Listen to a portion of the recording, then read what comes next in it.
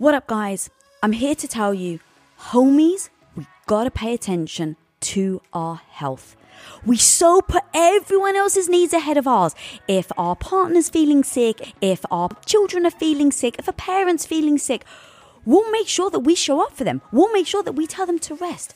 But yet, guys, we don't do the same thing with our own health.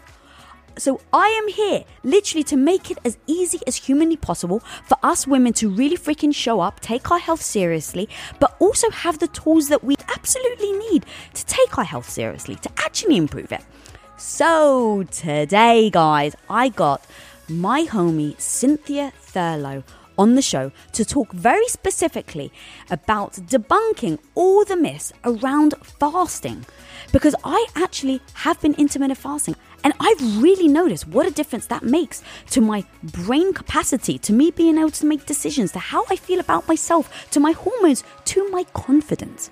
So Cynthia really does take fasting and shows us how to sync fasting to our cycle and why fasting is one of the best freaking tools for us to prevent disease. Guys, I'm going to repeat that fasting is one of the potential best tools for us to prevent disease. So guys, right now, let's start together taking our health freaking seriously, taking ownership.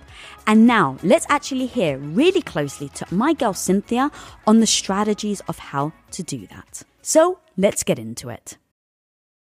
You cannot eat at 47 like you did at 18 or 17. Like you can't. And if you're still living that lifestyle, you're going to end up being a statistic. And it's like, I don't want that for people. It's like, you don't have to live that way. It doesn't have to be your destiny. Yes, it is harder up front to change your diet, to prioritize sleep, to eat less often. But ultimately, you're going to avoid a lot of these chronic disease states that we now think are so commonplace. Cynthia Thurlow, welcome to Women of Impact, girl. Thank you so much for having me. I've been really excited to meet you. Oh my God, me too. And where I want to start is, why on earth is fasting have insane benefits for women? Well, I think it really starts from an ancestral health perspective. This is how we are designed to thrive. We wouldn't be here as a species if we couldn't go through periods of having food scarcity. And so on a lot of different levels, I think women in particular have to embrace our physiology, not apologize for it, but also understand that fasting and eating less often can be part of what we do intermittently throughout our menstrual cycle, but also for women in perimenopause that are transitioning to menopause, the 10 to 15 years preceding menopause, there are absolutely ways that we can integrate this into our lifestyle and be able to do so without apologizing for our physiology. I love that so much. But if you can list now, like all the benefits that it can do for us, because I do think that in moments where we feel super fatigued, or we have the hanger, or we have mood swings, or we have trouble sleeping, all these things really do like weigh on us, especially as women, because we're trying to do so much. We're trying to please our partners, we're trying to please the family, and we have to try and show up for ourselves. So in that trying to do everything, we end up putting on weight and we don't know why, because we haven't necessarily changed our diet. We get frustrated over things that we never used to get frustrated over. And you say that fasting can actually help all of these things. It definitely can, but I want to be clear before I start talking about the benefits that if someone is overly stressed, they're not sleeping, they are going through a divorce, they've gone through a job loss, goodness, the pandemic, the last almost 3 years of our lives, there's been a lot of extra stress. And fasting can be a form of beneficial stress, hormesis, beneficial stress in the right amount at the right time. So if you are sleeping, your stress is dialed in, you're eating a fairly decent diet, you're exercising, you're active, yes, fasting can be part of that. And some of the key benefits, we can get a reduction in inflammation. So sometimes women will have less pain in a joint. They'll feel less achy. They feel less bloated. It upregulates something called autophagy, which is this waste and recycling process that goes on in the body. So it's as if your body is taking out the trash. We're getting rid of disease, disordered cells, things that don't belong. It can improve biophysical markers, so things like blood pressure, blood sugar, lipid profiles. We know that it lessens our likelihood of developing neurodegenerative disorders, things like Parkinson's, Alzheimer's, things that most of us really want to avoid. It can also be really helpful, very beneficial for helping to balance, blood sugar. I touched on that earlier, but I think for many, many people, They have been conditioned to believe that we need to eat snacks and mini meals and eat all day long. And I'm here to tell people the way to balance your blood sugar is to eat less frequently. And why is it important to balance your blood sugar? Because that controls your energy, that it controls your cognition, like how well you're able to think and draw upon words and all of those kinds of things. It's very important to stabilize your blood sugar so that your body is, when your blood sugar is stable, your body can effectively go in and utilize either carbohydrates or fats as a fuel source. And for many people listening, that may seem kind of overwhelming. Like, what does that mean? We want our bodies to be able to be flexible. We want that metabolic flexibility so that our bodies can effectively use different types of fuel depending on what we're doing. If you're sprinting, you're probably going to be using predominantly carbohydrates. If you're doing a long form exercise, like you're hiking up a mountain, it's going to be more endurance. So you're going to be tapping into some fat. Stored fat as a fuel source. But for many people, what they don't realize is that keeping your blood sugar stable helps with, as I was mentioning, cognition, energy, sleep, also helps us, be able to effectively use our metabolism in a way that we can, draw upon stored fats as a fuel source. So in a lot of different ways, blood sugar stabilization is almost always one of the first things that I work on with my female patients, because more often than not, the fact that we're eating frequently, we're eating the wrong combinations of foods, we're eating too frequently can all contribute to your blood sugar not being properly balanced. Dude, thank you so much for breaking that down. One of the things I really freaking love in your book is you really do identify why this specifically is important for women.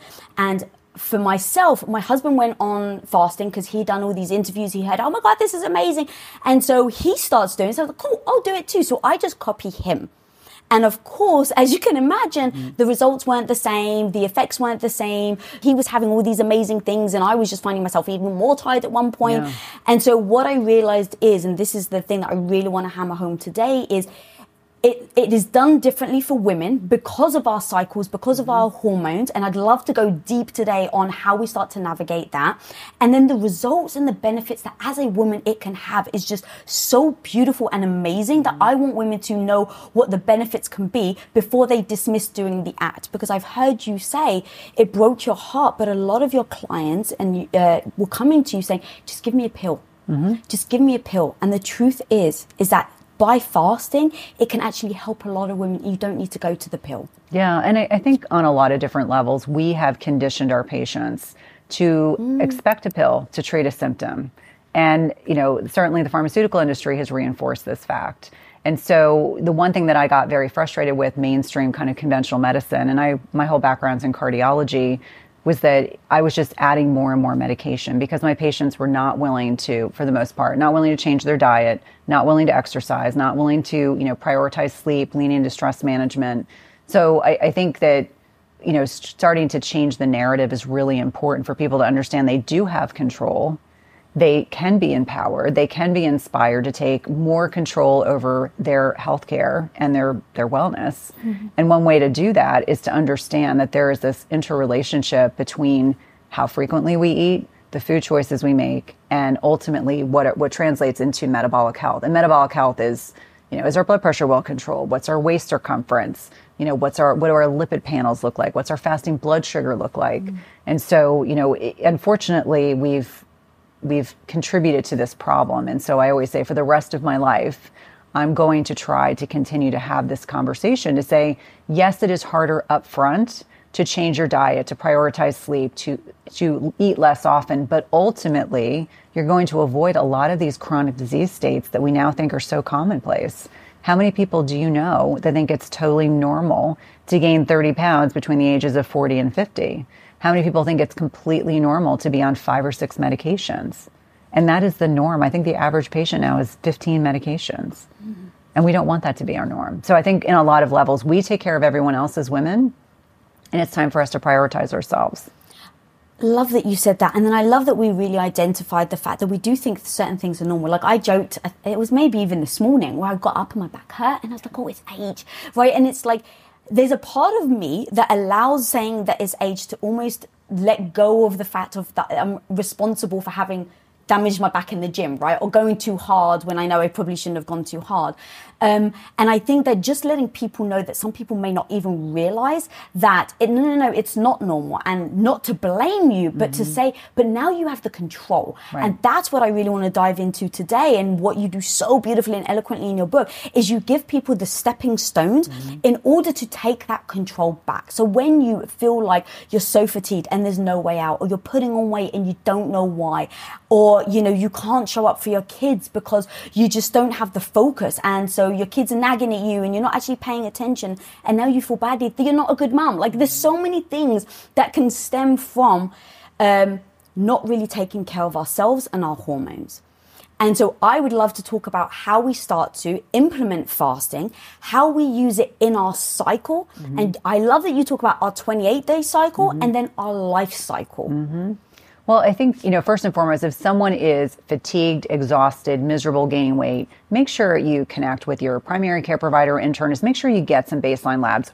Is your thyroid underactive? Are you anemic? There can be so many contributing, confounding variables. So once that's all been taken care of, and more often than not, it's fine, then I usually like to explain to women, if you're still, 35 and under, that you're still, I would say, vulnerable in terms of, your body, even if you choose not to have children, your body is primed to procreate. So I always say that, fasting is one of many strategies that we can use for our health, but it's also one that we have to be conscientious about, that even if we choose not to have children, that 35 and under, your body is exquisitely sensitive to, when we are not eating. And so really understanding that women that are 35 and under need to fast differently than women who are 35 to 50 versus women who are, average age of menopause in the United States is 51. So just as a barometer, menopausal women and men can generally get away with different types of fasting than younger women. But I would say the average 35-year-old and under woman, really looking at your menstrual cycle. So there's two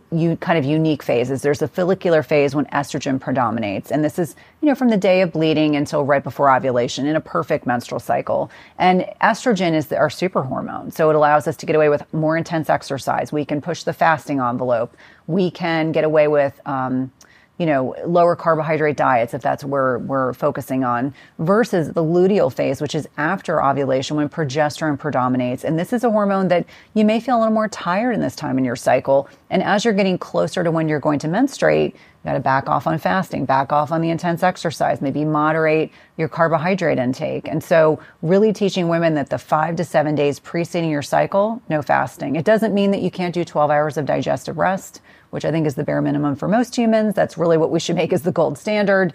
But really understanding that once you start bleeding again, if you feel up to it, you can go back to fasting. We want to back off because that's a perfect example of hormesis, that hormetic stress. We want to be conscientious about that. And then when we look at women who are perimenopausal, 10 to 15 years, so 35, usually 35, early 40s as women are hitting that benchmark. And all of a sudden we're not as stress resilient. So as our ovaries are producing less progesterone, our adrenal glands start to help and pick up the slack. And so by picking up the slack, our adrenal glands are really designed to be this emergency backup system. And so understanding that it's finding that balance in your body of a little bit of stress is good, too much is not enough. So if you're sleeping through the night, which many perimenopausal women struggle with, if you are managing your stress, if you're doing the right types of exercise, which means not 5 days a week of CrossFit with no rest days, means strength training over, just doing really intense exercise, good strength training days, maybe some HIIT, lots of walking is really helpful.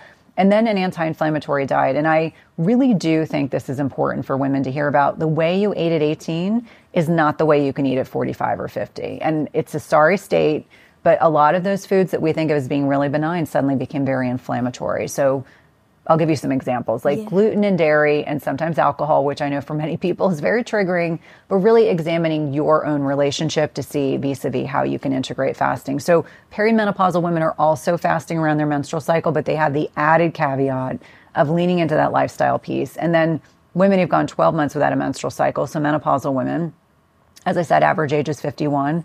Then we're really looking at, you have to manage the stress and you have to sleep and you've got to do the anti-inflammatory nutrition, not as much hormonal flux. So I think menopausal women and men have the easiest time with fasting because their hormones are not nearly as fluctuating as they are throughout a normal menstrual cycle.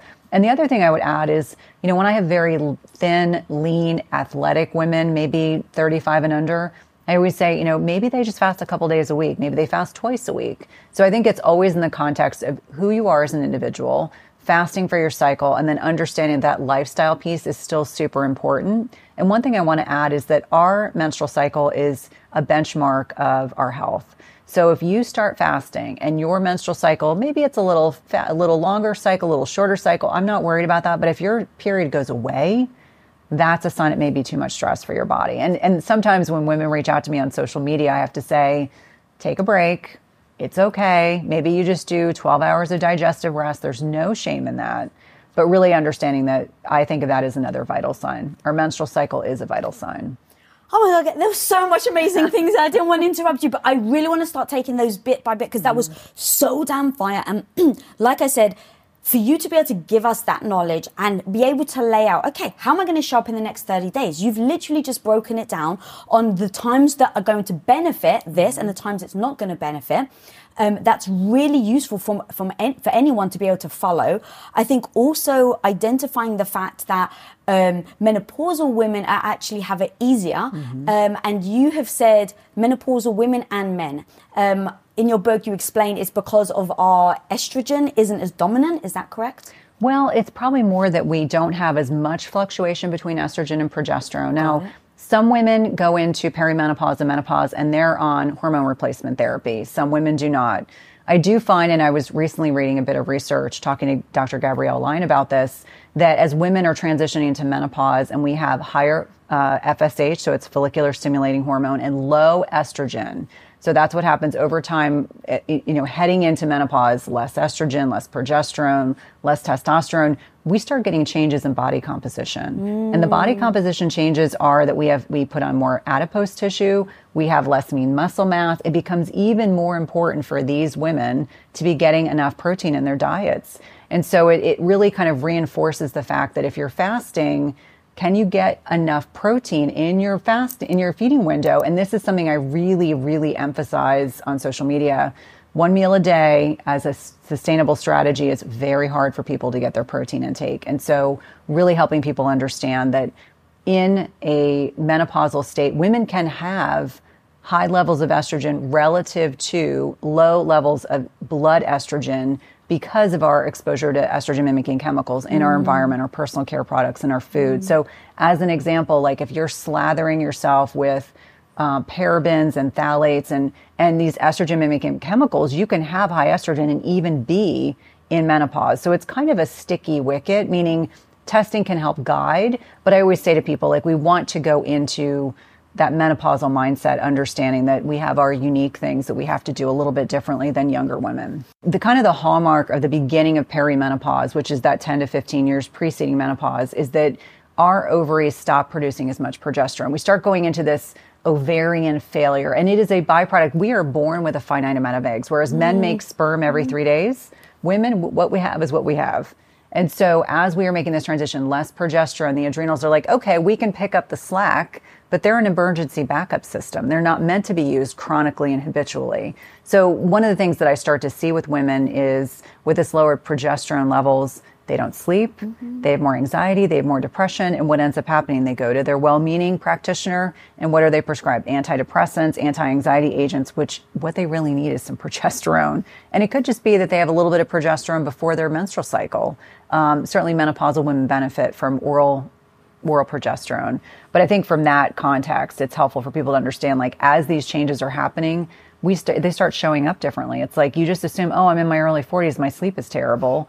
Well, it's because your ovaries are like, I'm tired, I've run a marathon, I'm ready to like hang up the towel. And understanding that what's changing with us in terms of our physiology helps us understand, like, how does my body need to be better supported?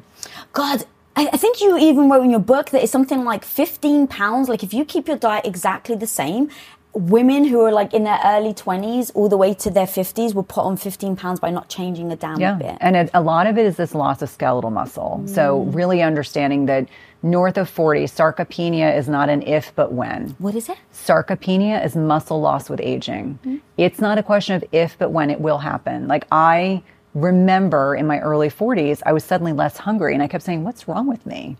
I exercised, I ate really well. And I think for a lot of people, they don't understand that as you're losing muscle, you're losing metabolic flexibility, you're losing insulin sensitivity. And for everyone who's watching and saying, what does that mean? You get more prone to being insulin resistant. If you become insulin resistant, you're going to watch your blood pressure go up, your waistline changes, body composition changes. And so not enough practitioners are talking about this. And if you understand that you want to maintain lean muscle throughout your lifetime, that's going to help you stay metabolically healthy. And I think if more women understood, they would stop with the chronic cardio and they would pick up some weights. Mm-hmm. And so that's my hope and my intention, that people don't feel like overwhelmed and stressed. They just understand you can navigate these years and not end up gaining 15 or 20 pounds, being a statistic, but you have to change your lifestyle, and that's part of it. Yeah, what's the difference between brown fat and white fat? Because this was so, like, the more I understand, the more I'm able to really make decisions in that moment of what's good for me, what's not good for me, what's going to, and when I say good, I think of it as being what's going to help my life be longer and healthier. That's a great question. So white adipose tissue is the fat that we think about, like fat underneath, whether it's subcutaneous or visceral, meaning subcutaneous is the fat that like we can grab. Visceral is around our organs, and that's bad.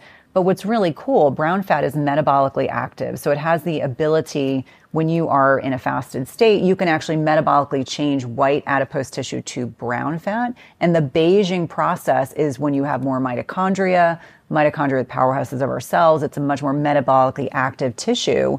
And so it can actually help burn fat.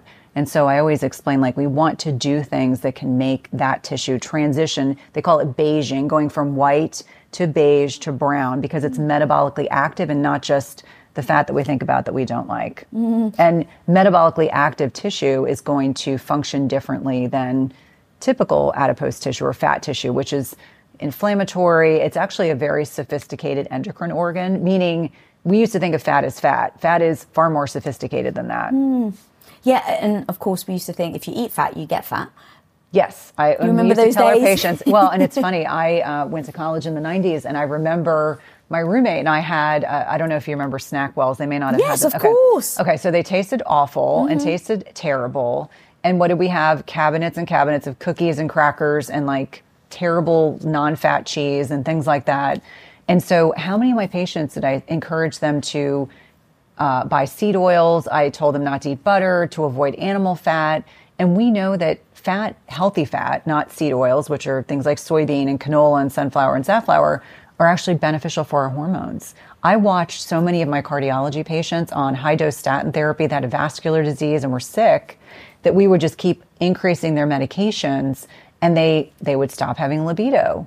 They would, they weren't creating healthy hormones. They had problems with their joints. They had so many issues. They were having cognitive problems because, fat is important in the brain. It's fat throughout our body is important for many different things. Vitamin D synthesis, fat soluble vitamins. And so I cringe every time I think or reflect back on the 1990s and even what I used to teach my patients. Now I know better, but there was definitely a time where I'm like, oh my gosh, what was I? I mean, we didn't know. We were following what was evidence-based. And I still hear people who are paranoid to eat fat. Like my mother's whole generation, paranoid to eat fat. Yeah, mine paranoid. too. I'm going to be utterly honest. There is little more damaging to your confidence than feeling weak and helpless and just struggling to get the care that you actually need from your doctor. And trust me, guys, I unfortunately speak from experience, because when I was struggling with crippling gut issues about 9 years ago now, it took me years to find a doctor that not only could I connect with, but a doctor that actually would listen, wouldn't gaslight me, and actually take my words and my experience as truth so that they could actually eventually help me heal, and not just to give me another freaking pill and then push me out the door. But now, my homie, you don't have to struggle to find the right doctor for you anymore, and that's thanks to ZocDoc. ZocDoc is an absolutely free app and website where you can search and compare highly rated in-network doctors near you and then instantly book appointments with them online. And with ZocDoc, you can actually filter by insurance, location, and specialities to find the perfect fit for you, not for your friend, not for anyone else, but for you. Plus, on top of that, you can actually go and read verified reviews from real patients to find the doctor that you can actually trust. And typically, wait times for booking an appointment are days, not weeks. Because let's face it, when you're sick, you need to see someone right now. So my homie, I repeat, do not neglect your health. Instead, go over to ZocDoc.com/Lisa and download the ZocDoc app for absolutely free. Then find and book a top-rated doctor today. That's ZocDoc, ZocDoc.com/Lisa. ZocDoc.com/Lisa. And what I love that you just said is we only know what we know, right? So when you think about technology is evolving, so technology is now actually, so let's take the microbiome, right? Now there's more technology that can identify the different microbes in your gut. But like 7 years ago, when I had massive gut issues, everyone was like, I don't know what's wrong. You've got IBS. And it's like, IBS is just this thing to tell me that I've got an upset gut. It's like, it's not actually telling me what is wrong. Yeah. So what I love about what we're doing right now is really unveiling all the truths behind this beautiful thing that could potentially really help us when we feel lost, when we feel over fatigued, when we don't feel like we have the energy. I know how much weight loss does really tie to certain people's self-esteem. And when you feel like that there's nowhere to go, it's helpless or hopeless, right? And that can be paralyzing in and of itself. And so for me, it's always about empowering women to give them the knowledge so that then they can make the decisions themselves. So as we start to talk about all of this and as we start to talk about hormones, I think it's really important to really emphasize to me the beautiful things that and how fasting can really help hormones, inflammation, and things like that. So if you don't mind actually explaining the inflammation part in case people don't really understand, like the inflammation changed my life through fasting. It's interesting because inflammation's not all bad. There's a lot of things that are popular in the lay public or popular in the media. And I always say acute inflammation's good. You fall and you stub your toe, you get a cut. You want acute inflammation because it's going to send specific microbes and things that are going to help you heal and are going to help quiet the inflammation. It's almost like an SOS. The body's sending out an SOS. Acute phase inflammation is a good thing. It's chronic inflammation that happens over time, and that can be exacerbated by many things. It can be the food choices we have. It can be our stress level. It can be the quality of our gut microbiome. It's almost like if you throw gasoline on a fire. Many things that we're doing in our day-to-day lives are actually exacerbating, drug use, alcohol use. There's a lot of different things that can exacerbate that. But when I think about how fasting can be so impactful for quieting inflammation in the gut microbiome as an example, it's giving your body time to upregulate the autophagy, so this waste and recycling process, but it's also digestive rest. Our small intestine is one cell layer thick. Over time, so when you were talking about IBS, IBS is really related to food sensitivities. So, you start to think about it, you get one round of antibiotics or you get weeks of antibiotics. And what happens is that one cell layer, those tight junctions open up. And so you're eating food and the food is going up so little food particles are being absorbed into the bloodstream. And so you start this inflammatory response because your body's like, this doesn't belong. What's going on? So in a lot of different instances, when you are in a less fed state or in an unfed state, it gives your body time to go in and help repair what's going on in the digestive system. If you fast long enough, as an example, you can actually get some stem cell activation, which we know is very, very important with healing the body. Now, for people that are just fasting starting at 12, 14, 16, 18 hours, you still have benefits. Not as many as if you did a long fast, but it's a really good starting point. And what we're looking to do is help quiet the chronic inflammation. And, to think about inflammation as inflammaging.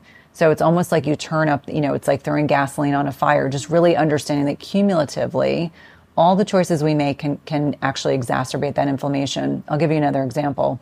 For many people, going off of gluten, as an example, can be very anti-inflammatory. When I talk about anti-inflammatory diets, it's really leaning into what are the most anti-inflammatory foods, what are the most inflammatory foods, and understanding that incorporating the anti-inflammatory foods, like as an example, curcumin and turmeric, a lot of the polyphenols that we get in fruits and vegetables, certainly, the carnivore diet for many people is very anti-inflammatory. So for each one of us, it's figuring out what we need to eliminate and what we need to add. So I always say take one thing away and assess and see how things go. But I do find that fasting in particular is very powerful for gut health as well as inflammatory reduction. All right, we're going to go deep now because I need to make this bold of a statement.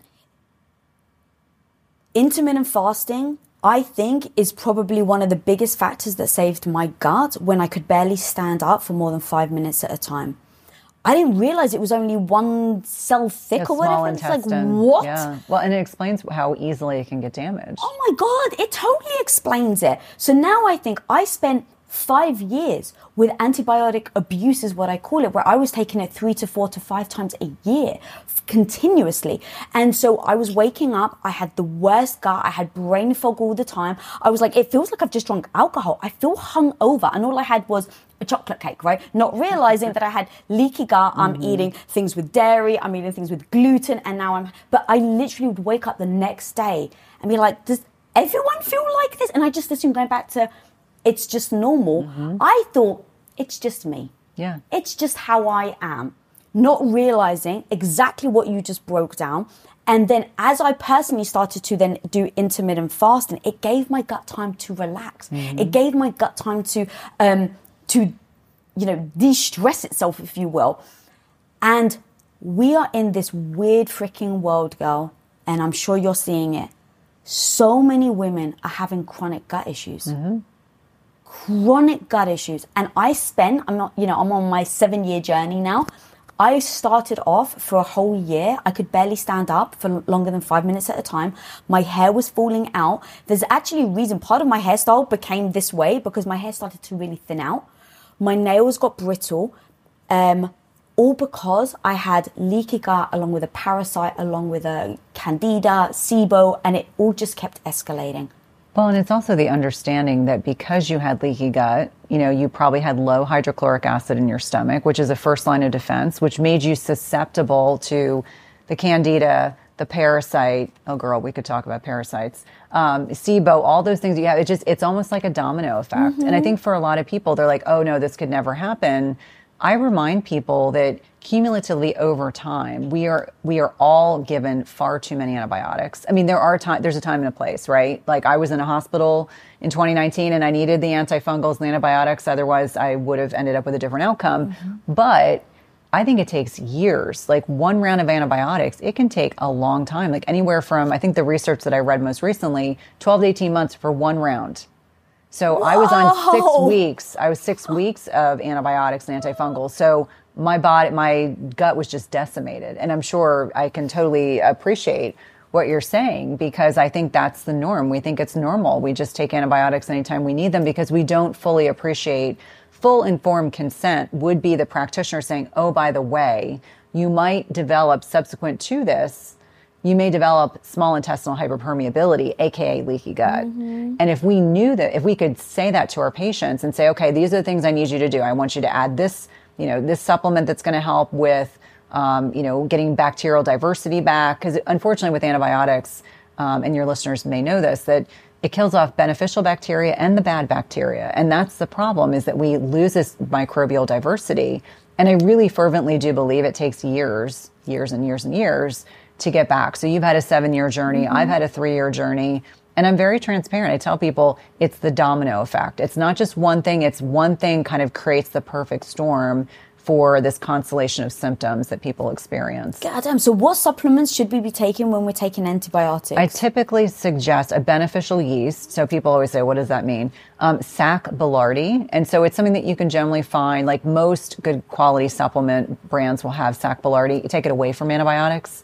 And then I think it's really working diligently to, help seal that gut. So depending on who you're working with, there are products, like there's a product by Orthomolecular called SBI Protect, and it's IgG. So it's giving your body, L-glutamine is probably a more accessible term. People are like, okay, maybe I've heard of that. But these kinds of things can be very helpful for repairing, going back in to help repair those tight junctions that have opened up. It's not a question of if, but when you're on antibiotics, it will happen. And let me be clear, sometimes you really do genuinely need the antibiotics, but for many of us, you get a couple UTIs, maybe you get a cold that turns into bronchitis. Like you're unknowingly not realizing it's this cumulative downward effect of being on antibiotics, over time. Yeah. Oh God, honestly, like that, if I had known, then at least I would have felt like, oh, I can keep doing this when there are times that I really need to take the antibiotics. But the amount of women now that talk to me about gut and health issues is insane. Yeah. And I think that, it's important to discuss what we can do about it. And then the other side of it really is to acknowledge that a lot of us do suffer from it, and that it's not just a physical thing, it becomes a mental thing. For me, I lost my confidence. I felt shame around it. I felt embarrassment around it. I wrote a story in my book where I am very openly talk about one of the most embarrassing times of my life, and it was my gut was in such disarray. I go out on this beautiful romantic date with my husband. It's our anniversary. He takes me to one of the nicest hotels, the Wilshire Hotel in Beverly Hills. We get the perfect table, and my gut is just in complete disarray. And I don't know what to do. I'm in public, and I'm like, I just have to run to the restroom. And I get up to run to the restroom, and I don't make it. Oh. Now, it's such an embarrassing story. I was heartbroken, in tears, in the car on the way home, because I of course, left the restaurant. I was in tears. And I said to my husband, I can never tell anyone this story. I'm so embarrassed. Now, in that moment, I stopped and I was like, oh my God, this is what we all do. We all hide and feel embarrassment over a story because we feel like it means something about us. And now we're talking about gut health. Yeah.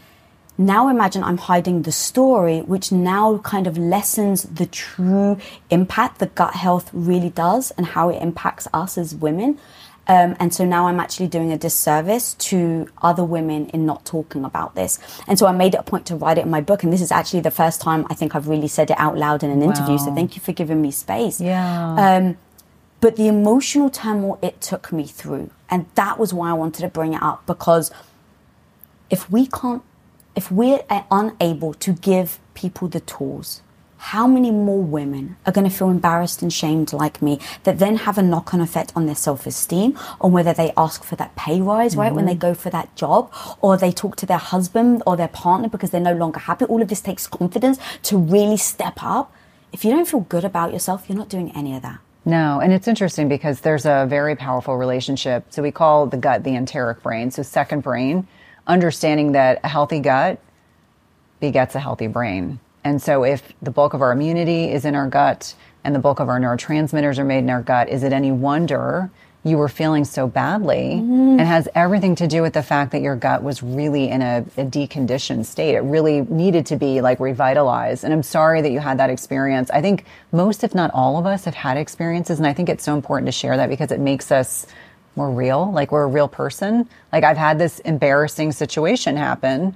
Thankfully, now you're in a position where your gut is more optimized and you're living a, healthier lifestyle. But I think it also speaks to the fact like this could be anybody. Yeah. It's like irrespective of where you live and, what you're doing for a living. I mean, it can happen to anyone. It's cumulative net impact. It's like the gut insult one after another. And it just makes you so much more susceptible. So much more susceptible. I'm so glad that you said that, and that really was the point, right? In that, look, we all can have this situation, and if we all hide from it, we're not helping each other. And so how do we now start to bring this conversation out in the open to talk about the real shit, right? The real things, pun intended or not intended, but like how do we actually talk about it so that we can start helping other younger girls, that we can start helping each other? Because now I'm thinking, wow, man, the amount of women that have come up to me, by the way, and be like, it's happened to me too. Yeah. Oh, totally. And now I'm like, why are you whispering? Yeah. Oh, totally thank happened to me. you. Totally happened to me. So in my 20s, I had an abusive relationship, and I remember, my parents took me for this big workup because they were like, "What's wrong with her?" And I remember, getting rid of said person was very therapeutic, but the symptoms of like digestive distress lasted for like a year. And I remember going out with a new boyfriend who was a wonderful guy. And we had gone out, and I've since learned I can't eat foods like this, but we had gone to this Cajun restaurant, had really spicy food and a lot of dairy.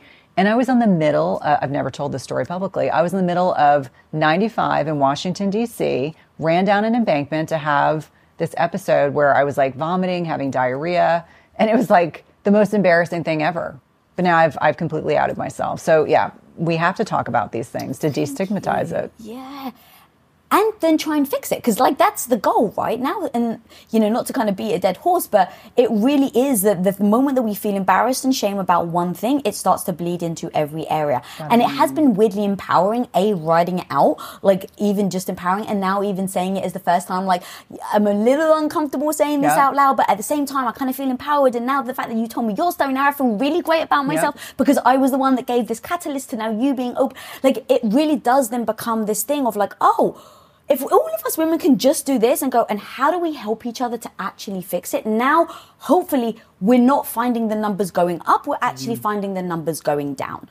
So now in saying all of that, girl, let's actually talk about fasting and intermittent fasting and long-term fasting and the benefits of both. Because again, this is literally what changed my life. But now to get started, this person, let's say your average American person that eats an average diet that has, let's say, 3 meals with 3 snacks. Where do I start to primp myself for getting on the fast, and then how do we actually start fasting? Okay, number one is you stop snacking. Like, rip the Band-Aid off, because that will force you to reallocate your macros. So macros are protein, fat, and carbs. And in order to go 4 to 5 hours between a meal, you have to stop snacking. You're going to have more protein, less carbohydrates, and certainly the quality of carbs are important. Healthy fats if needed. So if you're having a ribeye, you don't need to add more fats. And understanding that you are going to be okay going 4 to 5 hours in between. So that's a starting point. No snacking. Start adjusting those macros. And I think most of us are grossly under eating protein. I find most women are eating 40 to 50 a day total, really aiming for 100 grams a day. So it may take a bit of time to go from 40 to 50 to 100, but aiming for more protein, because protein is the most satiating macronutrient. It's super important, especially for women north of 35, to maintain your muscle mass. You have to hit enough protein. I always say, looking at a pound is 16 ounces. So 8 ounces of steak, 8 ounces of chicken, like that's going to get you closer to that metric. Cool. If you want to track your macros, Chronometer is a great app. It's free. I have no affiliation with them, but that's a great option because it breaks down micronutrients as well as macros. So if you want to get nerdy and know how much potassium and sodium are in things, that's a good way to go. So really understanding that, it'll take a bit of time. Like an egg is 6 grams of protein. So what do you want your omelet to be? You want your omelet to be 3 to 4 at least, at least, so that you're getting a decent amount of protein bolus with each meal. And then kind of transitioning to, when I talk about carbs, I'm not anti-carb. If you're metabolically healthy, insulin sensitive, not insulin resistant, then carbohydrates are less of an issue for you. But given most Americans, there was a 2018 UNC Chapel Hill study that it was 88.2% of Americans at that time, pre-pandemic, were not metabolically healthy. 88.2? Yeah. Yeah. So important for people to understand context. If you are overweight, obese, insulin resistant, you have to curtail your carbs. And that means getting carbs from whole food sources, berries, non-leafy, non-starchy vegetables. If you're getting it from like sweet potato and root vegetables, that's very different than getting it from bread and pasta and rice. And it's important for people to understand I'm not anti-carb, but let's get real. We have to be honest with ourselves and examine our relationship with carbohydrates. And then again, the fats, depending on what is in the protein. So ribeye, you don't need more fats. Have a piece of salmon, you don't need more fats. It's not 5 avocados a day. That's where people get in trouble. Avocados are delicious, but you don't want to be eating copious amounts of them. And then the next lever is really looking at not eating from dinner to breakfast. Now, people freak out. They're like, that means no snacking after dinner. That means no alcohol. That means no sweets. Yes, you can do it. You go from dinner to breakfast, because for many people, they are unknowingly fasting 13 or 14 hours all on their own. And so that's the next kind of hurdle to get over. And that's the stepwise progression that I found. And it may take people going from snacking, it may take them weeks to go to getting comfortable with allocating how much protein they need on their plate before they even consider going from dinner to breakfast. But that's a pretty good stepwise approach that people can utilize that can help them kind of think about, okay, once I master not snacking, then the next thing is this, then the next thing is this. What's the biggest thing that people have with the mastering of not snacking? Because I can also see a world where people just like, but I'm starving. So how do you take people through in that moment where they're like, all right, I've just listened to this episode, but goddamn, my tummy's telling me if I just have this, I'll feel better. In fact, this is exactly what happened with me and my husband. He wanted to cut out sugar. And so he told me, babe, I really want to show up. I've read all this stuff about, cognitive behavior. And so, I really do want 6-pack abs, right? He was just honest. He's like, I want 6-pack abs and I want to have mental clarity. So I'm going to cut out sugar. And I was like, great. 3 days in, he's literally like, I'm just going to grab a cookie. And I was like, but babe, I was trying to support him, right? And he's like, as if I was food shaming him. He was like, but I know if I have this cookie, my headache will go away. You want me to stay with the headache? Right now, this was definitely back when we first met, before he had the growth mindset. But that's the thing that I can assume people are going to say. I have a headache. Who can snack? I'm starving. I can't concentrate. And what I would love is for you to say a few things maybe that when they're in that moment to recognize it's just temporary. Yeah, well, it's that. And it's also part of what I encourage patients to think about is, what did you eat at your last meal? Because it's reinforcing you didn't eat enough protein probably because you shouldn't be hungry. It's also checking in are you stressed? Where are you in your menstrual cycle? Are you feeling sad? Are you looking for that snack? Because you're not really hungry. It's more of an emotional need that you're trying to meet. And the other thing is, if you're really that hungry, then say, okay, today I only ate 6 ounces of protein. So in my next meal, I'm going to eat more. And right now I'm going to have a piece of beef jerky. Maybe I have a piece of cheese. Maybe I have a piece of fruit with that. And I'm going to just give myself that snack. But it's with the understanding that it's information. You're getting information. What are you going to do with the information? And so I think that's important, that realization to put those things together to say, okay, what am I going to do differently next time? And is that why, because the next question I was going to ask, but I think you just answered it, is some people may hear something and be like, okay, if I can't snack after my dinner, I'm just going to have my snack for my dinner. Yeah. Well, I wouldn't recommend that because, if you're feeling one thing that's important to really emphasize is that fasting is not designed to make you miserable. So if you are miserable, we need to examine what's going on. So for some people, and this is not pejorative, it's just after working with thousands and thousands of people, we eat for different reasons. Sometimes we eat for hunger, true intrinsic physical hunger. Sometimes we eat because we don't want to deal with feelings. And being able to differentiate, I think, is very important because I'm no different than anyone else. If I'm stressed, I'm going to be thinking about that dark chocolate. I'm like, dang, I need my dark chocolate. That's my one vice. I'm like, I want my dark chocolate, but I have to examine, do I really want the chocolate? Or is it because I don't want to deal with the fact that I'm feeling stressed and overwhelmed because I've got this deadline looming. I have slides I have to get done. I've got this trip coming up. Or I just had an argument with my teenagers, which lately seems to happen more often than not. So it's really examining what's going on deep down to mitigate that desire. And there's nothing wrong with deciding that you want to allocate a time during your week where you want to have dessert or you want to have a glass of wine or you want to have something savory. That is totally okay. Fasting is designed to be flexible. But as you are kind of transitioning into a fasting lifestyle, understanding you're going to have a day, you can have a day where you're like, I don't want to fast today. And that is okay. It's not about rigidity. And I think that's very important because I think people can be rigidly dogmatic. And that is detracting attention from the higher purpose. Why are we fasting? Really, what's your why? Reflecting back on that when you're having a day where I want that cookie. What's going on for you? Really kind of stepping into what is going on internally that is mitigating that behavior and examining that. I'm very much of the belief system of, actions and feelings, they can come together, but it's understanding that interrelationship. What else is going on that's mitigating this desire to do something that's outside my norm? I love having the why. That's a genius idea. And you also talk about making sure that you have your why and then putting a schedule together. Talk to me about that and why it's important and then how we actually start to do that.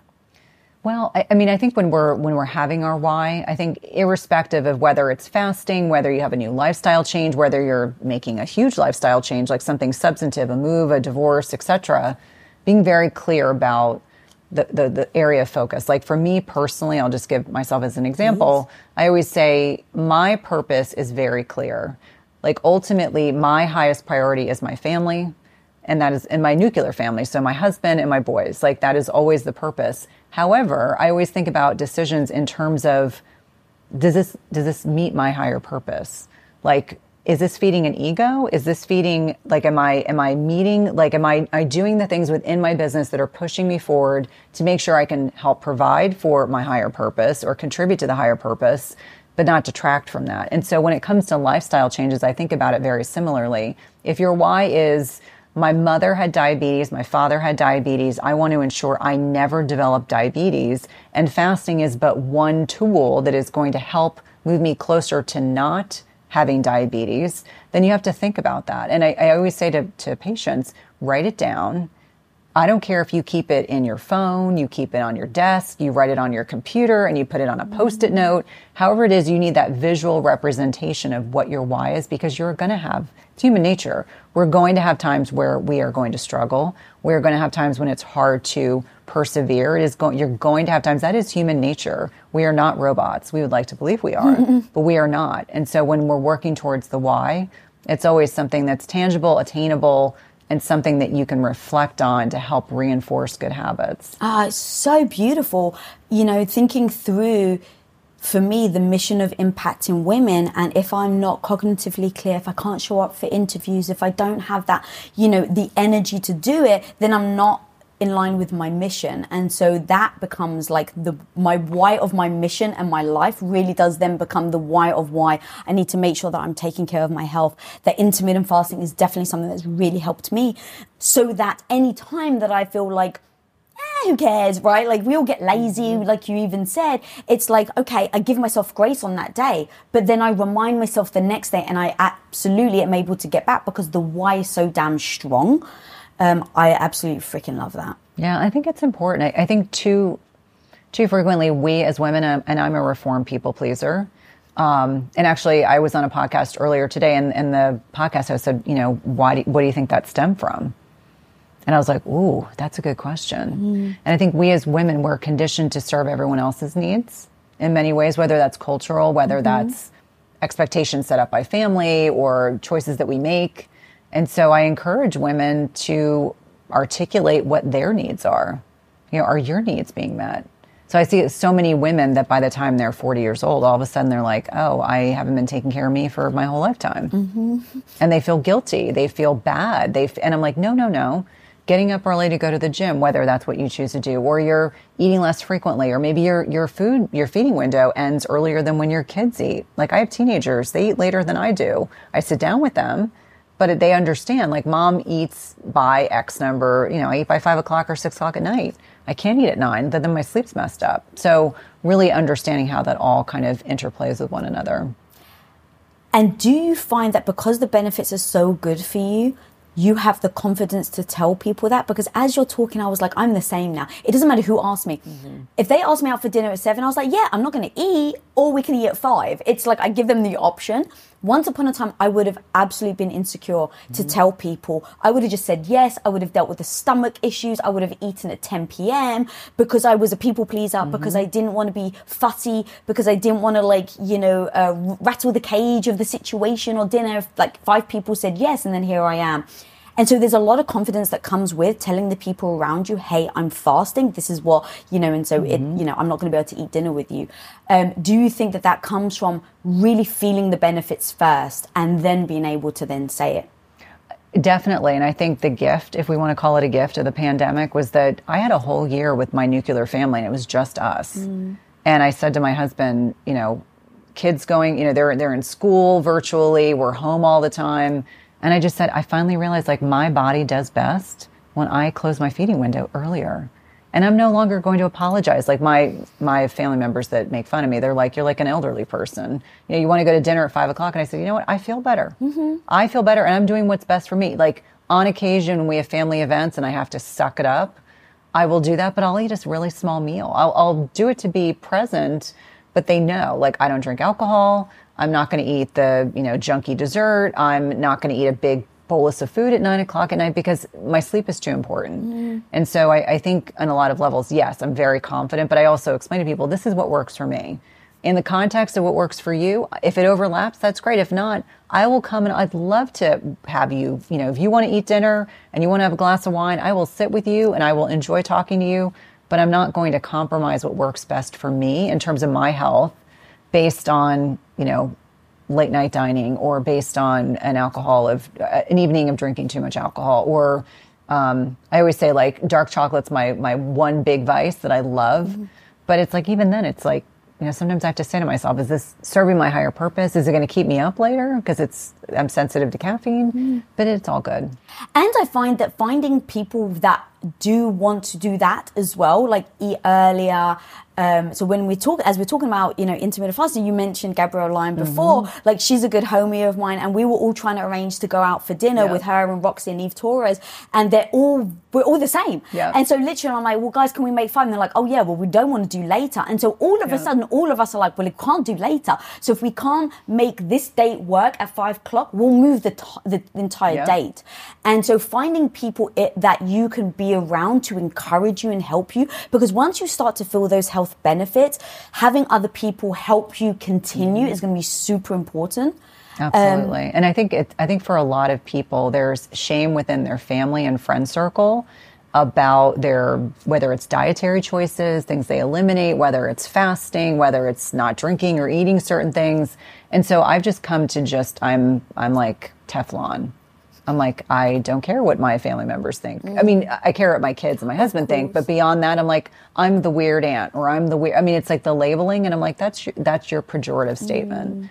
Like if you came to me and said, I need to eat by 5 o'clock, I'd be like, fine. Yeah. That's, but I agree with you. It's important to be surrounded by people that are like-minded. Saying to people that you're fasting or intermittent fasting or long-term fasting, like I remember when my husband first told me, like, oh, I'm just not going to eat for 5 days. He triggered me.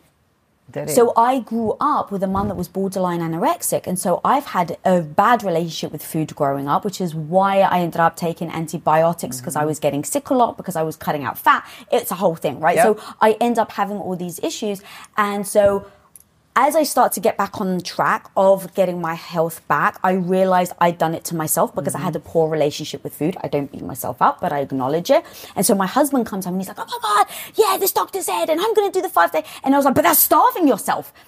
And what I didn't realize is, he triggered me. And so how do you talk about when people either get triggered by it, how do we navigate that? Because going back to just the amount of beautiful benefits that fasting can have on somebody, if they're getting triggered, then we've missed an opportunity for them to actually potentially adopt it and see if it works for them. Oh yeah, my easiest way of addressing that is to eat less often, because that's benign. People are like, oh, I can do that, eat less often. And it's determining, what does that look like in your life? What does that show up as in your life? And so I always acknowledge when people get triggered if I say something, and I definitely go about ensuring that I communicate in a very thoughtful, sensitive way. I just acknowledge, okay, that might be an area of work that someone needs to go on. But certainly I have a coach in one of my programs who healed her disordered relationship with food by fasting.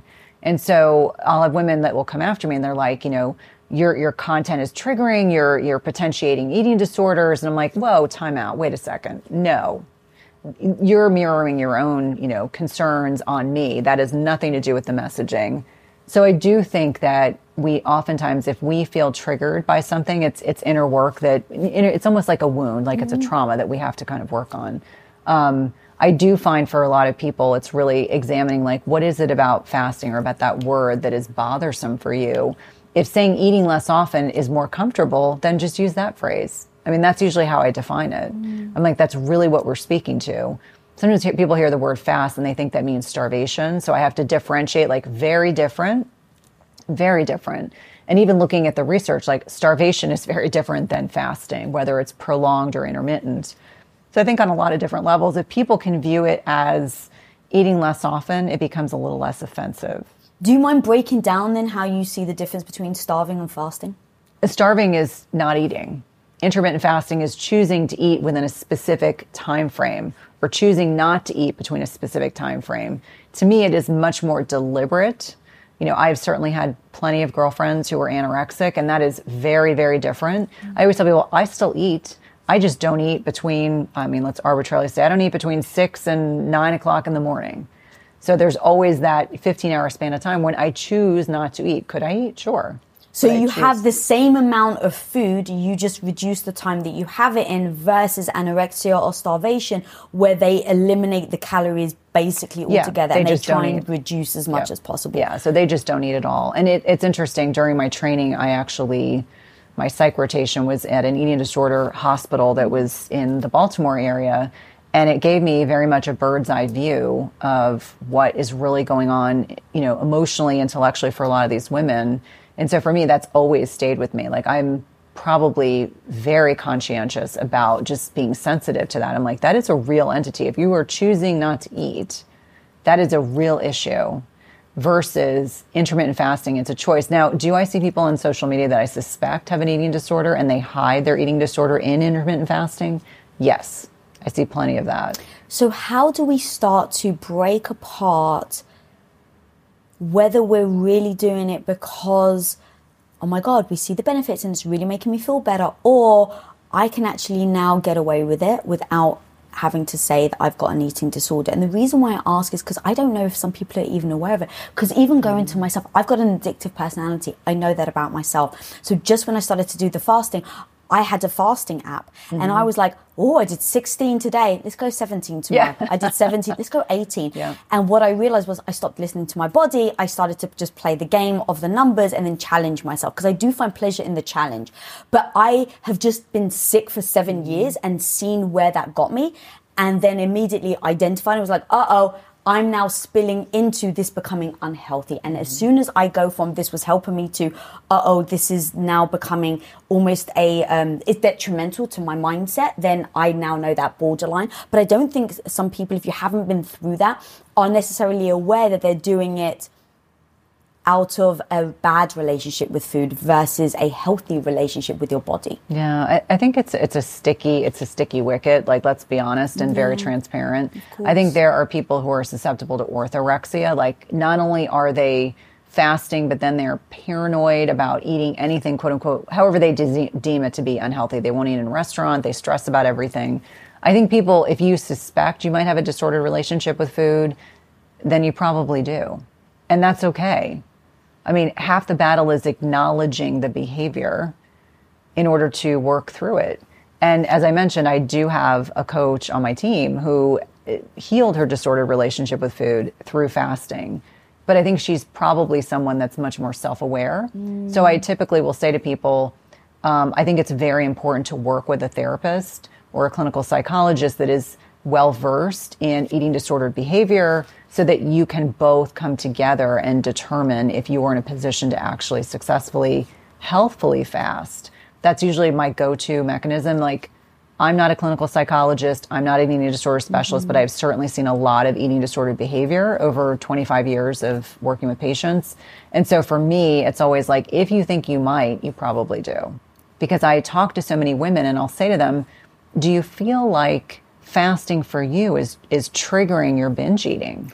Right, that was going to be my next thing, is like, how do you work with the binge eating? Because that's what people... Yeah, and it's interesting. So again, I think it really goes back to, working with a therapist or someone who's knowledgeable in this space, so they can help kind of set up strategies to help support them.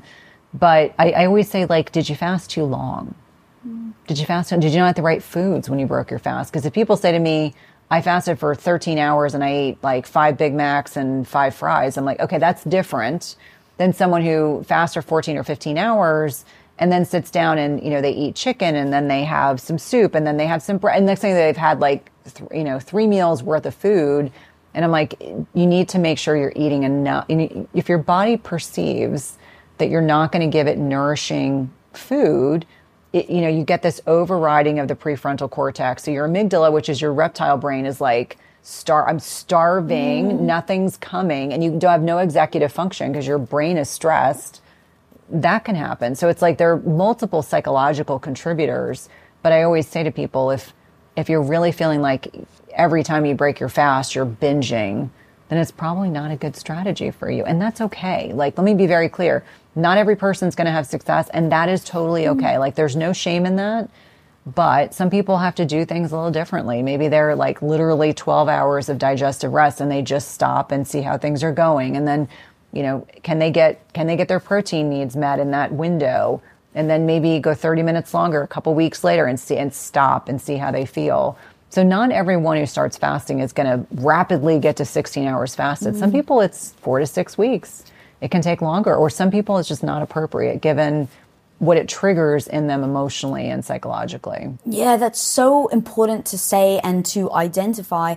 And for me, I did go from, okay, the app, right? So I was like, oh, let me see how much I can do. And then once I realized, okay, it's become unhealthy now, I've crossed that line, let me get rid of the app. And then I just stopped. And it's funny how I always end up coming back to this. It's like, how do you feel? And so I realized, okay, going to bed earlier is literally night and day for me on how I feel with my gut the next day. So that was non-negotiable for me. I've identified that 5 p.m. or 6 p.m. is perfect. I have to stay up for at least 3 hours. And now the next day in the morning, I'm just not going to look at the time. And for about a week, I can't remember how long I did it for, but I was like, you're only going to eat when you say you're hungry. And I'm not going to look at the time. And what I realized was I started to get hungry around 10 o'clock. And so if my last meal is at 5 and I'm starting to eat at 10, I inevitably found my beautiful, perfect fasting window. And that's perfect. And I think for each one of us, it's examining what works for us. I know for me, if I end at 5 o'clock, by 9 or 10, I am very hungry. And if I've lifted that morning, because I tend to work out fasted, I can tell. And I think if you're metabolically flexible, you can intuitively fast. And that's when I'll say to people, like, don't force yourself to fast 2 more hours just because. If you're hungry, you're really hungry, then eat. And so I think it's important for people to know that one of the things I like to teach about fasting is it's designed to be flexible. So I don't love rigidity of any kind. And I think that's an important distinction. I'm like, rigid dogmatism is a bad thing. And I think it's very important for people to acknowledge, like, where are you in time and space? What life stage are you at? Are you 35 and under? Are you perimenopausal? Are you menopausal? And then understanding each stage requires kind of a different strategy. Some things are similar, but most things are not. And understanding that we should stop apologizing for our physiology. Like, I grew up in the time when we were like, oh, we don't want to talk about our menstrual cycle. We don't want to talk about our period. God forbid I have a tampon. God forbid anyone talks about, any of these things in mixed company. And yet we shouldn't apologize. Our physiology is what makes us unique and beautiful. We shouldn't feel like we have to apologize for it. Yeah, I find it, like, for instance, weight loss. It's something that I know that you really talk about, and you do a beautiful, delicate job. And I'm trying to find the right words, even in me talking to you about it, because I don't ever want someone to think that they have to lose weight, to be validated, to feel good about themselves. Never, ever. But I also don't want to ignore the fact that many people do want to lose weight for their own personal reasons. And so how do we start to talk about losing weight, giving women the tools to be able to do it, healthily, of course, without it being a triggering thing, without it saying that, like, hey, you have to do it or you should be doing it, but really from this is why it benefits your health. And if you do this, you're going to be around for a long time. I think weight loss resistance is a very touchy subject. I had a mom that was, I think, shamed by her father because she was very voluptuous. And I think it triggered things in my grandfather that, he made her weight an issue. And I think my mother spent her entire lifetime being very fixated on her weight. And I think that can be very damaging long term. So I certainly have that experience growing up, and then in talking to thousands and thousands of women. So I think you have to come from a place of sensitivity, understanding who you're talking to and being very clear, like, are you in a position where, you're 40 years old and you want to weigh the way you did at 18? And I'm like, is that realistic? Because I know I don't weigh what I weighed at 18. I have more muscle on me than I did at that time. But I think people get fixed on the scale. They get fixed on a number, like an arbitrary number. I want to wear X size. Well, why? What is the purpose? Like, let me understand. And oftentimes it's like, oh, that's the size I wore before I got married, or that's the size I wore before I had kids, or that's the size I want to get back to after breastfeeding, or whatever it is. And I'm like, but so let's just talk about or unpack, how does that help you long term? Like, is that extra 10 pounds, like whatever it is, 10 pounds, 20, 30, 40, 50, how is that going to serve you? And I think it's important for us to, talk about, sometimes weight loss is what needs to occur in our heads and not necessarily in our bodies. Sometimes our mindset is really dysfunctional. So I think when I talk to women about their goals, which almost always are weight loss, it's like, okay, let's unpack. Like, what are you already doing? If someone says to me, I don't sleep more than 6 hours a night, I can't manage my stress, inflammatory food, standard American diet is a great example of that. Really looking at their relationship with exercise. Are you exercising at all? Because something as simple as taking a walk after a meal is going to help with insulin sensitivity. Something that simple, like we're not even talking about a gym, but are they doing 6 hours a week of chronic cardio? Looking at gut health, we talked about that. Looking at toxins in their environment, personal care products and food. Really looking about, if you look at the research on trauma as one example, women that have had a certain amount of adverse childhood events are more at risk for autoimmune issues. They're more at risk for weight gain in their 20s, 30s, 40s, and beyond. So trauma histories. So really looking at like what's driving what's going on for them. Meal frequency, obviously, if they're eating snacks and mini meals all day long and they're drinking sugary beverages, that is certainly going to contribute. So once I get a sense of where all those things fit in, then I pick the low flying fruit. Okay, let's get you to sleep through the night. Because I can't get you to lose weight until you sleep through the night. And that's based on research. We know that you get issues with dysregulation of blood sugar, leptin, ghrelin, all these hunger and satiety hormones. I always say, like, when I had kids at home that were infants and breastfeeding and I wasn't sleeping well, I didn't crave steak. I craved junk. Like, I craved sugar.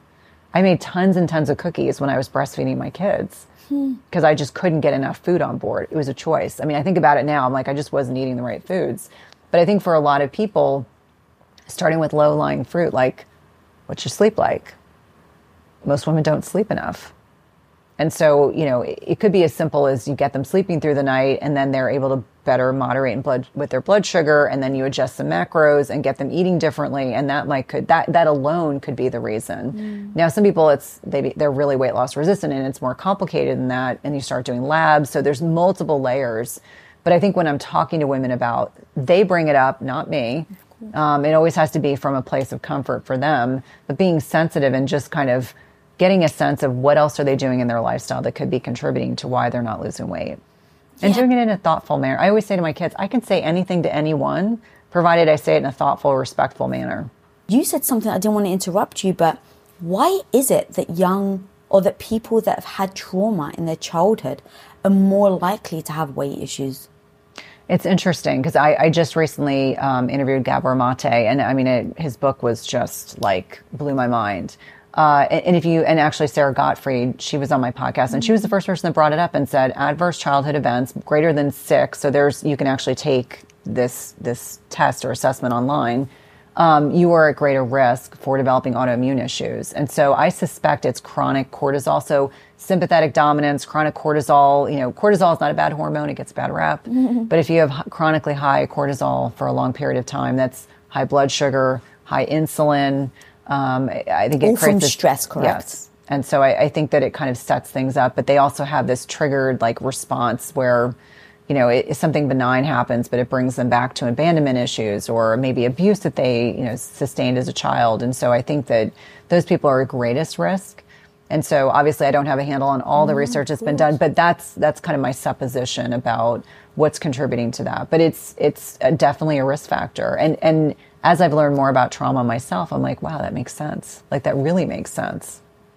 Dude, this is huge right now because, God, when I think about if you've been a child and you've had trauma, real trauma, and now as you get older, with the weight gain, the potential of your self-esteem then going down, and to think that it all stems from these things that have happened as a child that we didn't necessarily have the control over is heartbreaking, and maybe at the same time amazing discovery.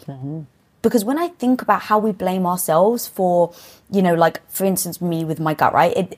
I did it to myself. And, you know, people that do, I think, overeat do have that emotional, because I've got people in my life who've told me this, they do have that emotion where it's like they overeat and then they feel badly about themselves because they overeat, and it becomes this cycle. Vicious cycle. And so now to be able to say, well, actually, it's this thing that has this trauma or this scar that you've held with you all this time, and it stems from childhood.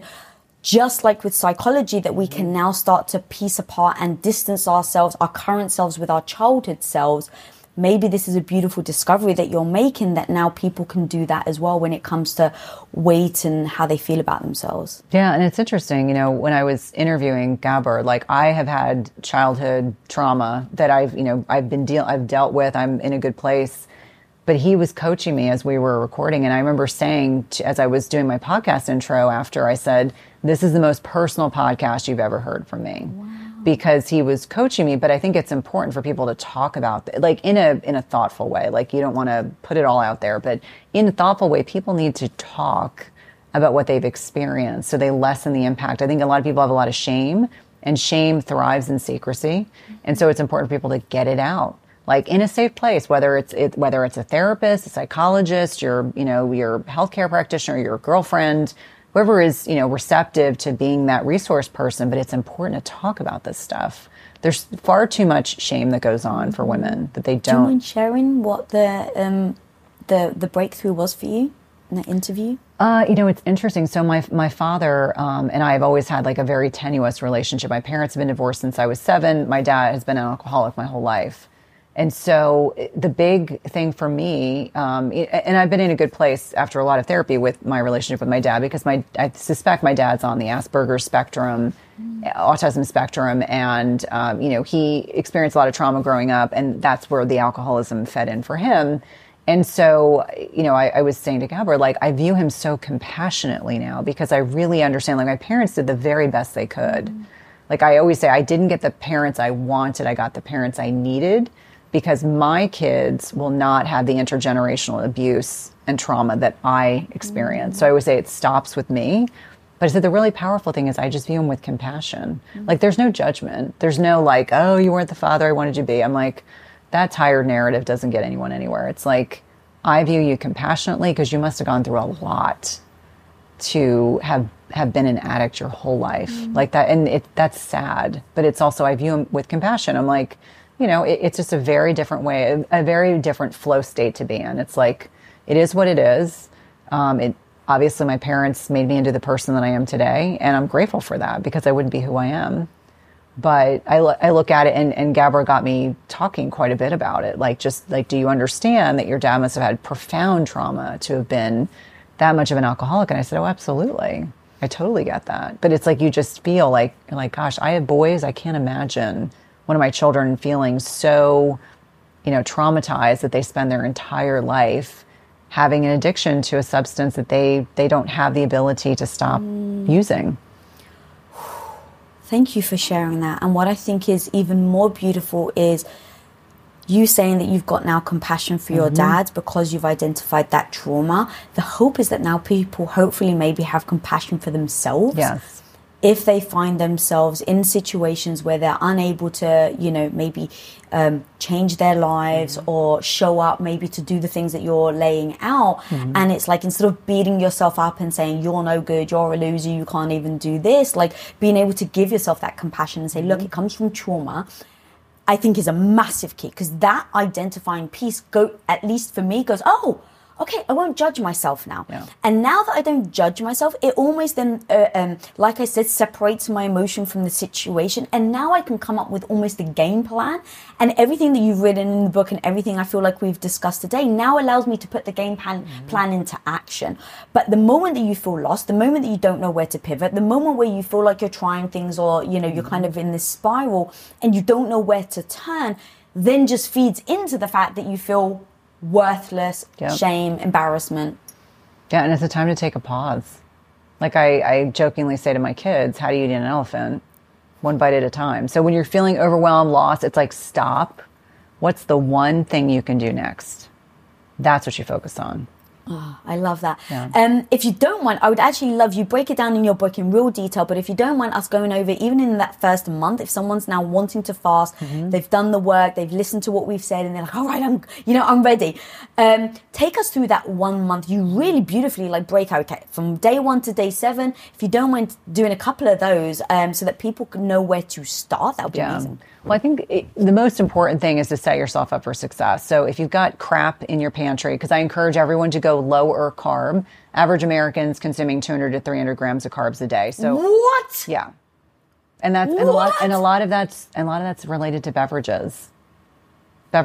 So people are drinking they're drinking their calories. So tons and tons of carbohydrates. So I encourage people to go under 100 grams and to start tracking their carbohydrates and tracking their protein. I encourage them clean out your pantry. Set yourself up for success. If there's your kryptonite in there, it's a chip, a candy, whatever it is, get rid of it. Just get rid of it because it's not benefiting you. And so that's a good starting point. And then it's the slow progression going from dinner to breakfast and then slowly opening up that fasting window. So maybe you go from 13 hours to 13 and a half, you go to 14, and then slowly opening up, kind of getting to that 16 hours fasted, which for many people can take, because you're doing all these other things. You're not snacking, you're restructuring your macros, you cleaned out your pantry. Now it's all your vices are gone. And so you're okay, how do I manage and mitigate all these changes all at once? And then it's that slow progression. And I always remind people, the more carbohydrate dependent they are, aka insulin resistant, it can take them longer. They could take 4 to 6 weeks to get to a point where their body is effectively able to access stored fat as a fuel source, because that's what allows us to go from looking at it from, 14 hours to 16 to 18 and doing it without as much pain and anguish. That people say I'm white knuckling fasting. Okay, you're doing it wrong. Let's back it up. And then the other piece to really consider and think about is, where are you in your menstrual cycle? So if you're at the beginning of your cycle, that's the time you can get away with more fasting versus, women will text me and they'll say, I don't know, I can barely get to 14 hours. I'm where are you in your cycle? And they'll look at their app. They're oh, I'm supposed to get my period in 2 days. I'm stop fasting so long. So I think those are the things that I typically recommend that people are thoughtful about. Set yourself up for success. Get the junk out of your pantry. I have teenagers, so there's always some, I always say thankfully the stuff they want that's junk, we always get a healthier version, but it's never stuff I want to eat, so it's not tempting. But if you have kryptonite in your house, get rid of it. And then slowly start opening up that feeding and fasting windows to kind of experiment to find out. And leaning into your menstrual cycle is really important. So I love this so much, and I get very technical, and I like tactics. And so when you're even saying, where are you in a cycle, would you recommend a woman to maybe get a calendar and put in their menstrual cycle when they start, and then kind of preempt to let you know? Because going back to judgment, I was that woman probably is what the hell, I can't even fast for 14 hours, right? And now she's beating herself up. Yeah. Whereas if you set yourself up for success, which is what I'm always trying to do, if you put that on a calendar and you put okay, now you can go and do that, the sprint or that marathon, and then this is the time to do yoga, to kind of plan all of that out. Yeah, and I think for a lot of us that are visually oriented, like I am, I like knowing, okay, this is a green light day, and this is a yellow, getting around after ovulation might be yellow, red, that 5 to 7 days preceding your menstrual cycle. And the question I usually get is, what do I do if I'm on the pill? Well, if you're on the pill, you have an IUD, it's very different, because if you look at the patterns of estrogen, progesterone, testosterone, it looks like a menopausal woman, because everything's blunted. The communication between the brain and the ovaries are disconnected to prevent pregnancy. But I would say, lean into the lunar calendar. So, full moon is when menstruation starts. Just be cycling on and off. Now, sometimes I get angry messages from women that are I feel good if I fast, 30 days out of my month. And I'm okay, well, do what you need to do. Right. I'm not there to force you, beguile you, push you, force you. That's just not part of my mentality. So I think for people understanding, there's a time to put the gas on, take the gas off. Having that visual representation, I think, is a great idea, because for a lot of people, they need that to remind themselves. So tell me what it's doing to our sex hormones. Well, it depends on the individual. It depends on where you are life stage. So obviously, if you're on oral contraceptives, the sad thing is it blunts your sex hormone binding globulin goes up, and that kind of scavenges up extra hormones. So The sad thing is you prevent pregnancy, but you have no libido. So that can happen, not vis-a-vis fasting, but just related to oral contraceptives. I think about, where women's testosterone levels are. We know that around ovulation, that's when we get these peaks in testosterone, which is what increases women's libido, so that they're going to look for a mate to potentially fertilize an egg, et cetera, lead to a pregnancy.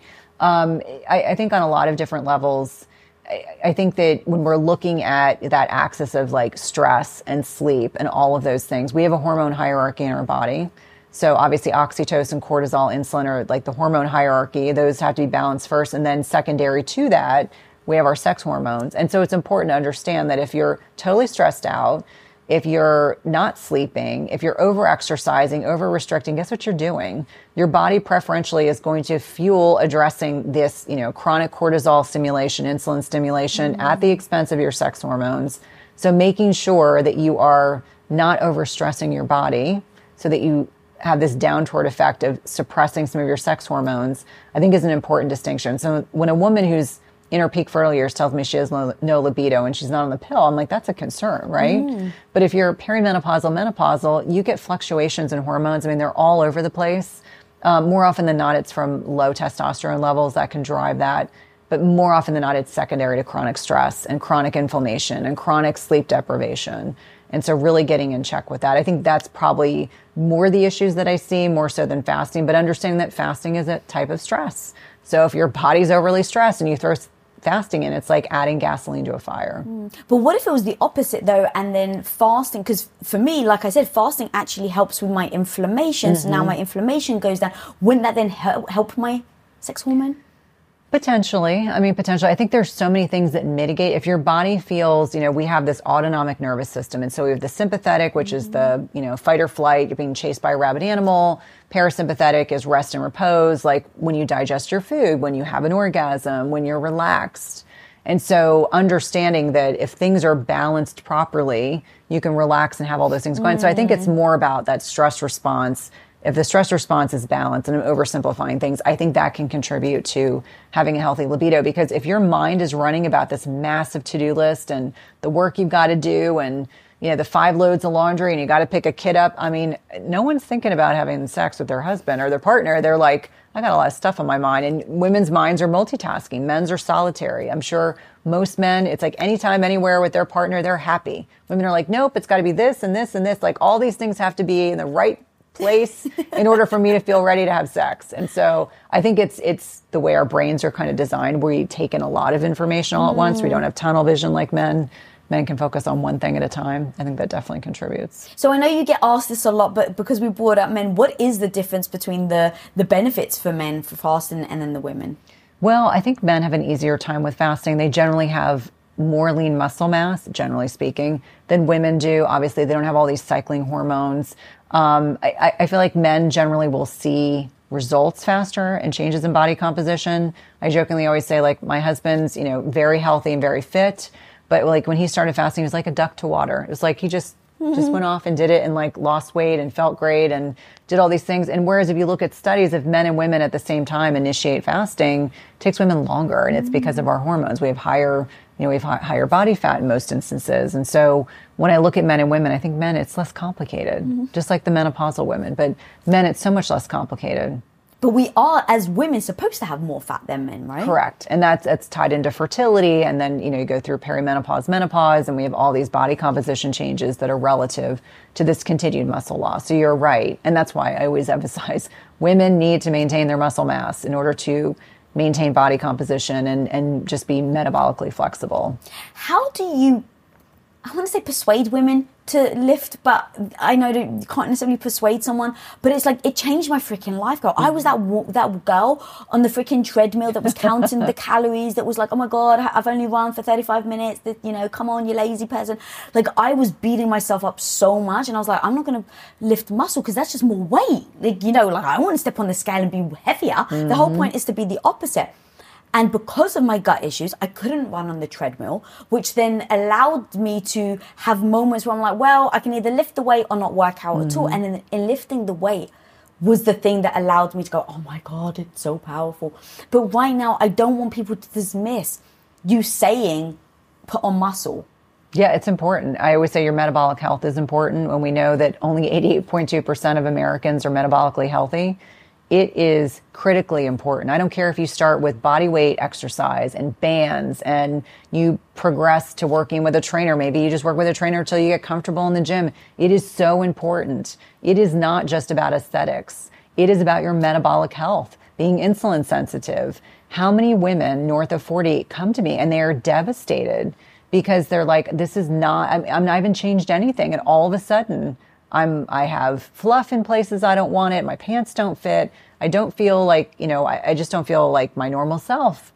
And having to understand like those four things I talked about, sleep, stress, anti-inflammatory nutrition, strength training are so important for maintaining metabolic health. But starting from a place anywhere is better than nothing. Like anything is better than nothing.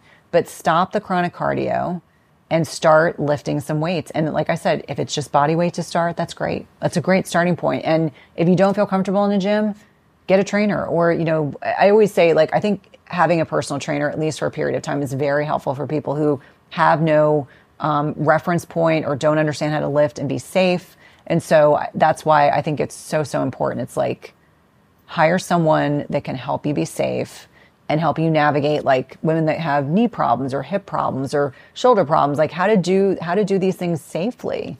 I have an online trainer and I just kind of check in with her periodically. It's like, give me the program. I go to the gym and I do it. But I acknowledge I've been lifting for a long time. There are people who are new to it. Don't be fearful of it. Muscle is not just about aesthetics. It is about metabolic health. And if you want to avoid Alzheimer's, if you want to avoid these neurocognitive disorders, I mean, how many women come to me and they're like, my parents are both diabetic. My brother's diabetic. All my family members are diabetic. What do I do? And I'm like, well, I can tell you like 5 or 6 things to do automatically, but one of them is lift weights. Think about your muscles as a metabolic sink. Think about the fact that just walking, as your muscles contract, it's using glucose, it's using blood sugar. One of the easiest ways to lower your blood sugar after eating meals, go for a walk. Like super easy. 10 or 15 minute talk is super helpful. How much of the genetic part does play into all of this? In terms of like obesity and being overweight? It definitely changes things epigenetically. I mean, when I was in school, we talked about Pottinger's cats. And so it was this thought process, like diseased cats, like cats that had unhealthy genetics that were bred into other cats. So it just kind of propagates things. Do I think that people who are gestationally diabetic, it can lead to their offspring having more likelihood of being obese and overweight? I think that is definitely there. People have a history of PCOS. There is a thin type PCOS, so meaning people that have polycystic ovarian syndrome, they don't necessarily have to be obese to have polycystic ovarian syndrome, but at the root is insulin resistance. And you see that genetically mediated, like my mom had PCOS, several of my aunts had PCOS, I had PCOS, I was thin type PCOS. Not everyone with PCOS is obese. But just understanding that, yes, those things can make epigenetic changes that can make you more likely. That's why sometimes you'll see families where the parents are obese, the kids are obese. And a lot of it's food choices, but a lot of it's also like chronic inflammation, insulin resistance that plays a role. And so do they need to approach things in a different way? Well, I think that they have to be more proactive. I mean, if you're more prone to being obese and overweight, the genetic chips are there. And when it's epigenetics, it's like, does it turn on the gene? Does it not turn on the gene? So understanding that, lifestyle is still very important. I always say, like, I'll give you an example. Like, I have many family members, many generations back, that are alcoholics. I don't think I could have ever been an alcoholic, even if I had a propensity for it, because it just doesn't make me feel good. But I do think it's that epigenetic piece. Like, is the susceptibility there? Yes. But the behavior isn't. So I think in a lot of different ways, and obviously this isn't my area of expertise, but when we're looking at generational changes, like mom had diabetes, grandmother had diabetes, most people that have type 2 diabetes, it's a lifestyle issue. It's not that it just happened. Like, it's not an autoimmune issue like type 1, but when we're seeing children being diagnosed with type 2 diabetes, something I never thought I would see in my lifetime, and you're seeing more and more kids that have non-alcoholic fatty liver disease. You've got kids that have displaying, metabolic syndrome. I mean, it's incredibly sad. And so you just start to think nature, nurture plays a role, obviously. But I think it's definitely something to be, proactive about. If you yourself know that you are insulin resistant or diabetic, do everything you can to try to reverse that. It is something that is reversible. And, a lot of my colleagues are now de-prescribing meaning that they are proud of the fact that they're getting their patients off diabetes medications, cholesterol medications, high blood pressure medications because of changes in lifestyle. And that to me is really encouraging, like understanding it doesn't have to be a life sentence. It is not normal to need to be on blood pressure medication. It is not normal. At the base of that is insulin resistance. Same thing with a lot of these other lifestyle disorders. So that can be changed. Non-alcoholic fatty liver disease can be changed. PCOS can be reversed. I mean, all these things that we have thought of as being like, once you have them, you've got them. I don't think that's the case. I love the idea of being able to reverse all this because as you were talking, I was thinking, right, like if you're young and you've got the genetic, predisposition, thank you. If you've already got that, and then now it's also epigenetics, and you put those two together, by the time you're like 18, you've got a whole load of stuff that you have to unpack in order for you to get back to that, to where you, let's say, want to be. Yeah. And I think to me, it's troubling because, I'm on Facebook, I'm on social media, so I see friends I've had throughout my lifetime.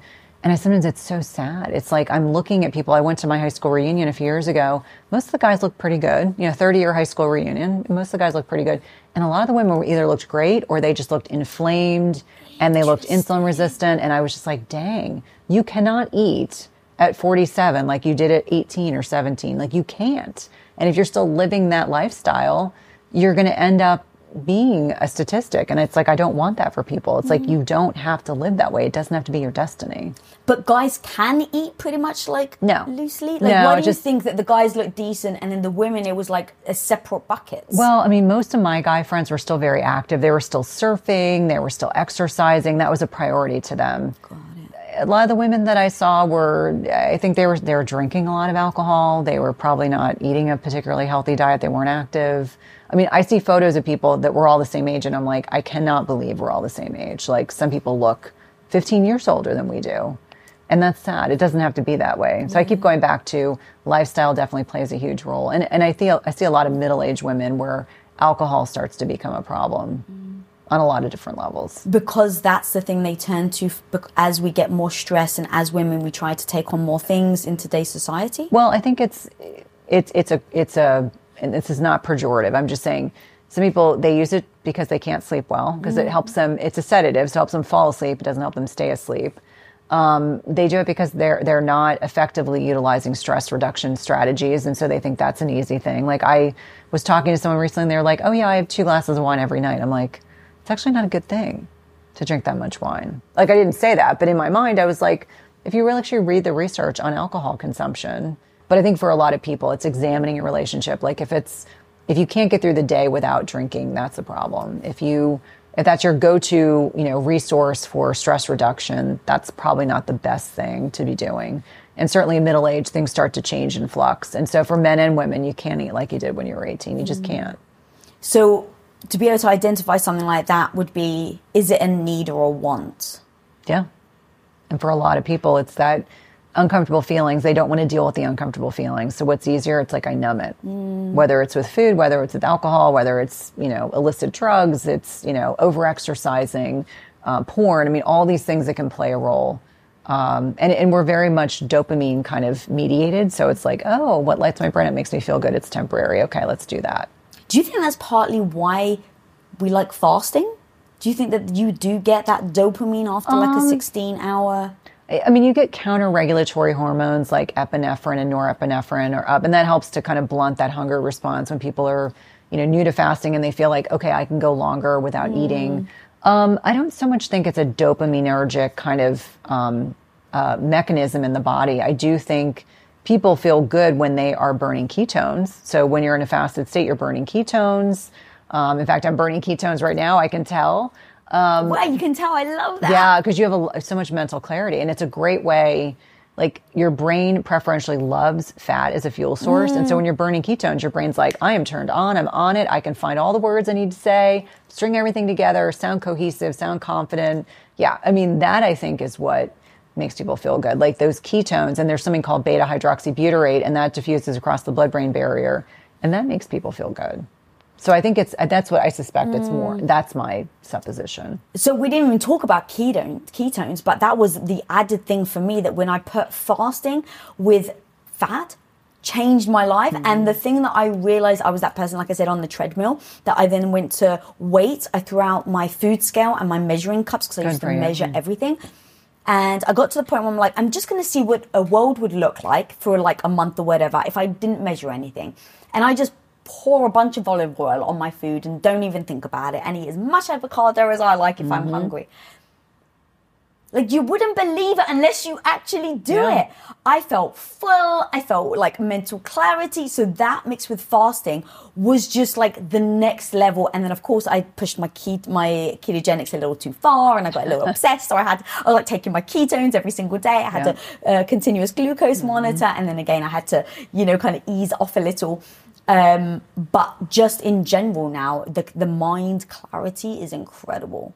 Girl, thank you so much. Like, there's so much more we can talk about, but where can people find you, your book, all the amazing things that you're doing? Thank you. It's been a pleasure to be your guest. It's just been amazing to be in your presence. So probably easiest to start with my website, www.cynthiathurlow.com. I have an amazing podcast called Everyday Wellness.